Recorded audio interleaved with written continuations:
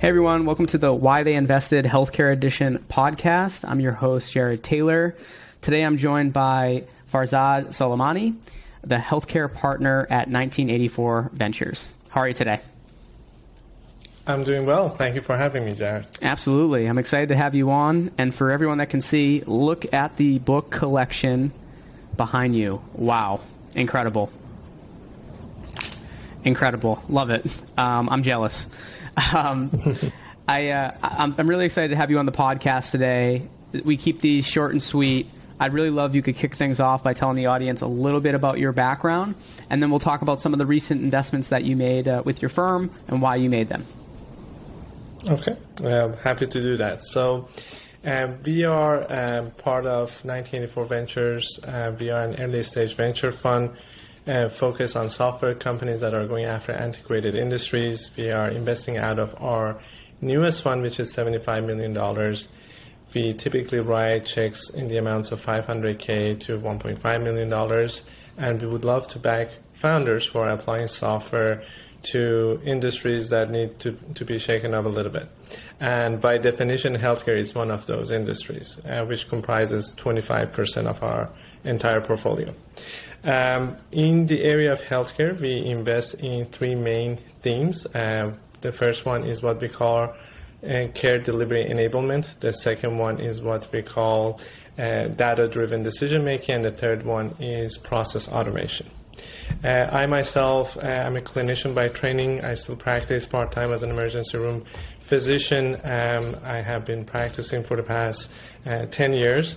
But before joining 84 Ventures, I was the founding associate director of Texas Medical Center Innovation Institute, where we have the Texas Medical Center Accelerator Program, helped launch that program, which has given good platform for a lot of leading healthcare startups to engage with healthcare systems, especially down in the South at Texas Medical Center. And I also ran the Biodesign Innovation Fellowship Program. So with that intro, I'm happy to tell you about some of our latest investments. And the two that we're going to talk about today that you mentioned were going to be Terapify and HouseRx.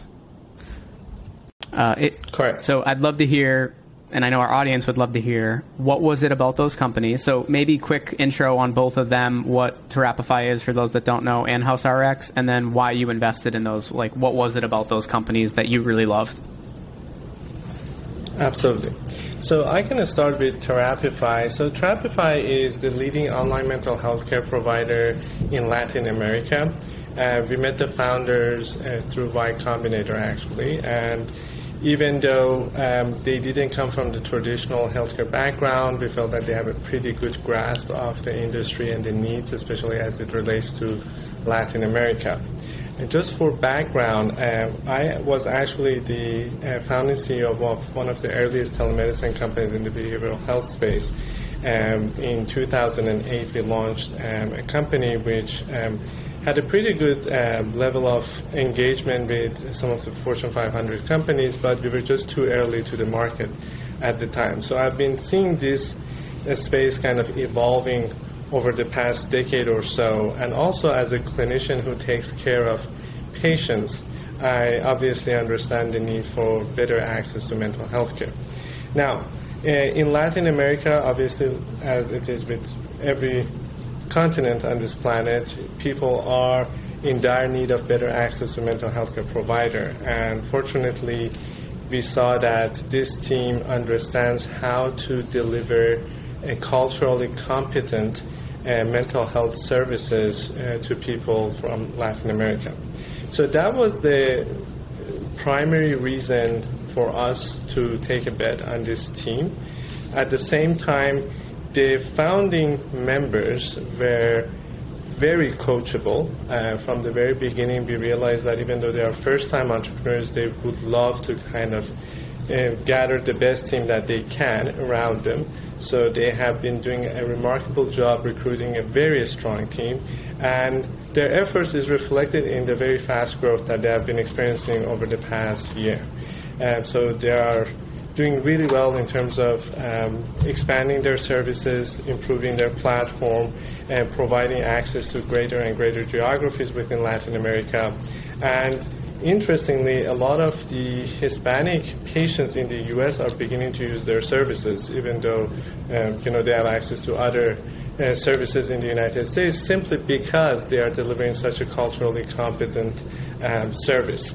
So that was important to us, and the reason we invested in them, was really to back these founders that are passionate about what they are doing, and they are going after a very large problem.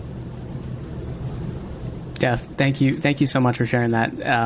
I would love to kind of shift focus now, if possible, to why you invested and also what is HouseRx. Absolutely. So HouseRx is actually the first investment we made out of our fund 2. It is a company that makes access to a specialty pharmaceuticals much more easily and easier and more affordable.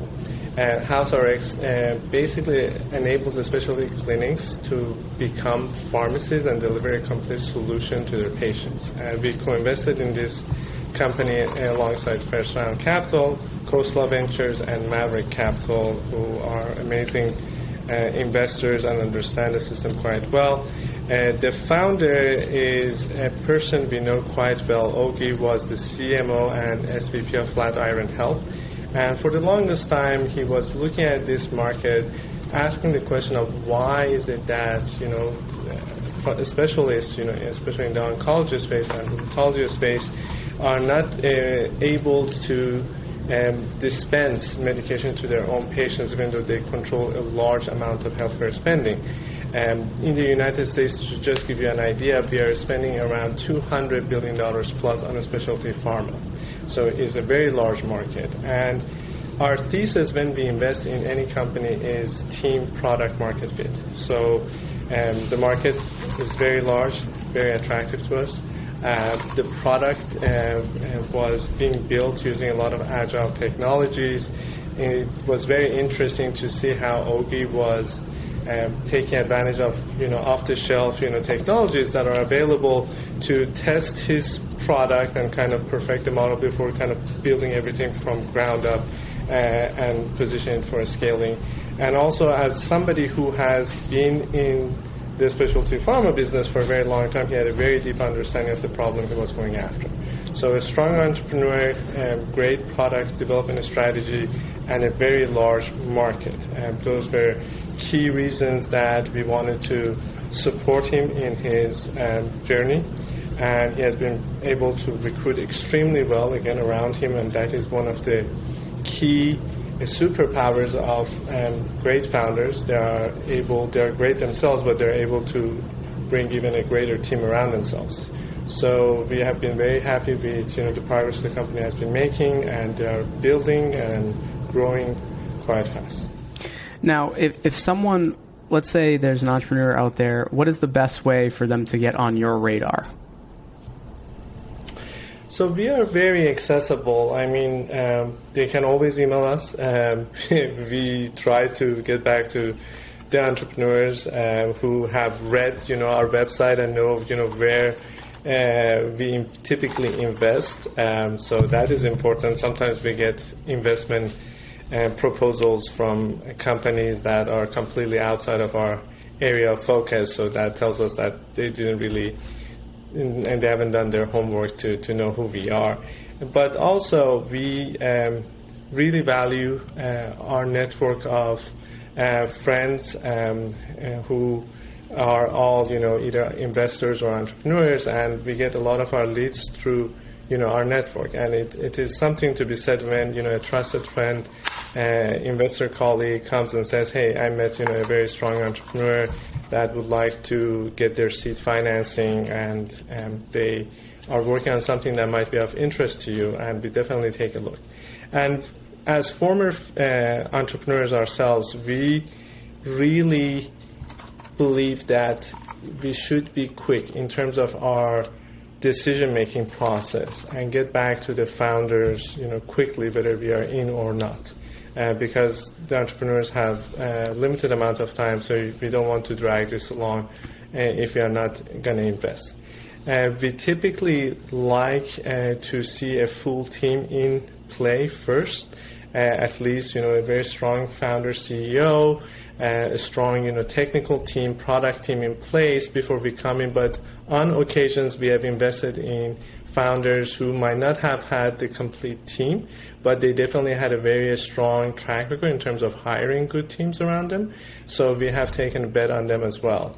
But as long as you have an idea that is compelling with a large addressable market, you understand your customer quite well, we would love to speak with you. Well, I want to thank you so much for the transparency around how people can reach you, what investments you look into, and two of your most recent investments. Hopefully we can have you come back on the podcast to talk about some of your latest investments as well. But thank you so much for joining me again on the podcast, and wish you and your team all the best of luck. Thank you so much.